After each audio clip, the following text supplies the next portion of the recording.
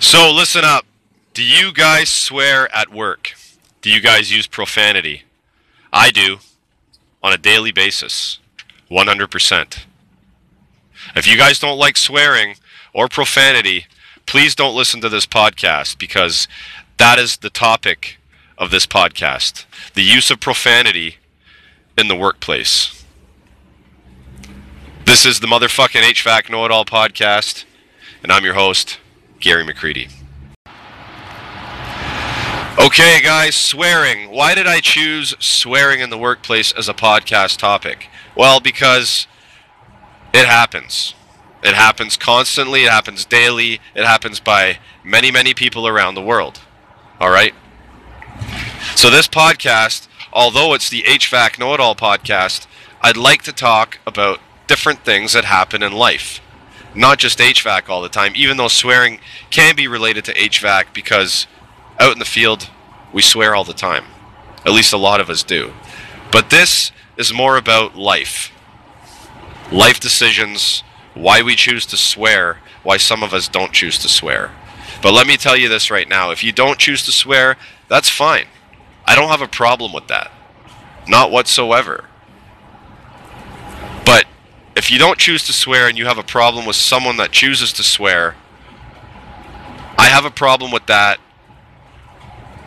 Kind of. Alright? See, here's the thing. When you listen to somebody talk, you got to listen to the message behind their words. The context. Not the words themselves. So, if you have a problem with somebody swearing and they're tearing a strip off you, then sure, I can totally understand that. 100%. But if you have a problem with somebody swearing and they're lacing you up with all kinds of positivity, hey, you did a great fucking job today. Hey, what an awesome thing you fucking did. I love it. You're the fucking man. Don't have a problem with that. Please. It's all positivity. It's all in the context and the message that you have to pay attention to. There's a gentleman who's got an Instagram account. His name is Andy Frisella. All right, and he shares clips of his podcast. His podcast is called the MFCEO podcast. MFCEO stands for Motherfucking Chief Executive Officer. Motherfucking CEO Project. Andy is highly successful at what he does, and he has a huge following. He built an empire with health supplements, and he did it by engaging with people over time. And he swears like a fucking trooper in his podcast, and thousands upon thousands upon thousands listen to him.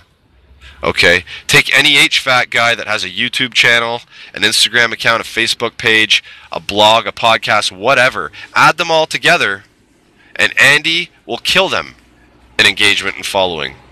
100 times. Alright? Because the message that he's giving is positive. It's the meaning behind what he's saying that you got to listen to. It's all motivational stuff, and it's fabulous. So guys, check him out. Andy Frisella, Motherfucking CEO Project.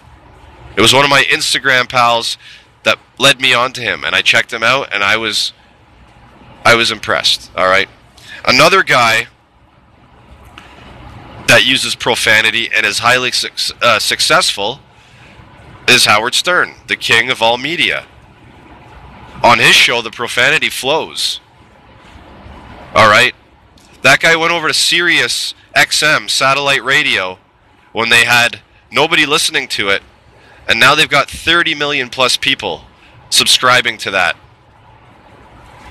Because Howard went over there and built this up. He's got guests that come on his show, famous people that get real. They get real with him. And they swear on his show, and it's refreshing to hear this. It's refreshing to hear how real people can be when they're in an environment where they're allowed to be themselves. So guys, listen to the message behind the words, not the words themselves.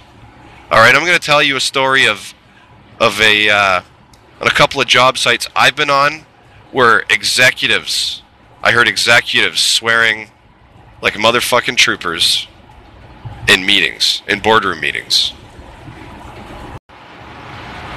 So I've got a building that I take care of. right downtown Toronto. It's an old building. It's a cool building. It's like 5 stories. And on the 3rd floor, there's a production company. Now, I don't know, they produce TV shows of some sort. And I don't know really what they produce, but I walked in there one day and I was changing filters on all these air handlers. And I walked in, and the lady that ran the place, I don't know if she was the owner, the manager, or whoever she was in the boardroom, standing up in front of 10, 15 people sitting at a table. And she just lost her mind with the F-bombs. Fuck this. Fuck that. We need to fucking get this done. We need to fucking get that done. And every single person in that room was highly focused on her because she was highly fucking engaging. I don't know what it is. As soon as you hear an F-bomb, you perk up, you listen. I don't know what it was, but I was talking to somebody and I used this example. You have an apprentice. Alright? You say to the apprentice, hey, please, do you mind go grabbing my pipe wrench? Okay, some apprentices will get up and go. They're motivated with whatever you say. Some apprentices need a kick in the ass. Okay? So, the difference between, please, can you go get me my pipe wrench, and can you go get me my fucking pipe wrench? You don't have to be rude when you say it, but I guarantee you the look in his eyes will change very, very quickly if you drop an F-bomb. Like I said, you don't need to be disrespectful. Can you, okay, so rephrase it. Can you please go get me my fucking pipe wrench? Give him a slap on the ass and a little giggle, get him on his way to show that you're not being a dick. But it works. 100%. I was in a lunchroom doing some paperwork, and beside me there was a meeting room, and there's a bunch of suits, executives, and the amount of F-bombs that were thrown in that meeting was unbelievable. So it's not just people in the trade that swear, like you think. It's not a bunch of meatheads with hard hats carrying sledgehammers that swear. Highly educated people with high vocabularies, they swear because it feels good. It feels good to communicate in a way where you get things off your chest, where you emphasize. That feels good for me, and I'm sure it feels good for a lot of you guys. So, swearing, to me, is something that you need. There's actually a study. Somebody posted the study online, and I read it.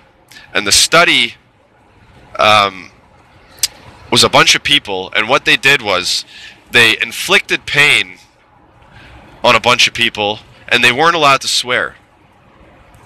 Alright, they took another bunch of people, and they inflicted pain on them. They were allowed to swear. Now, the heart rates of the people that were allowed to swear were significantly lower than the people that weren't allowed to swear. So this is a laboratory scientific test that was done to show the effects of swearing in a stressful situation and how it alleviated stress. Unbelievable. Unfucking believable. So the only time I will tell you to be careful with your language is around people you don't know. People you don't know very well, especially people that are going to pay you money, like a customer. Alright? You don't want to walk into a customer's home and be like, fuck this, fuck that. You don't want to do that. Okay? Because it doesn't come across as professional in society when you do that, especially if you don't know the person. If you have a good standing relationship with the customer and you've developed the fact that you swear and they don't mind it, then yeah, go ahead. But when you first meet somebody, I would refrain from it. But besides that, be yourself. Alright? Just go about your business the way you do. Don't be afraid to swear if it makes you feel better. Don't be afraid of it. Be who you are. Be who you want to be. Don't hold back.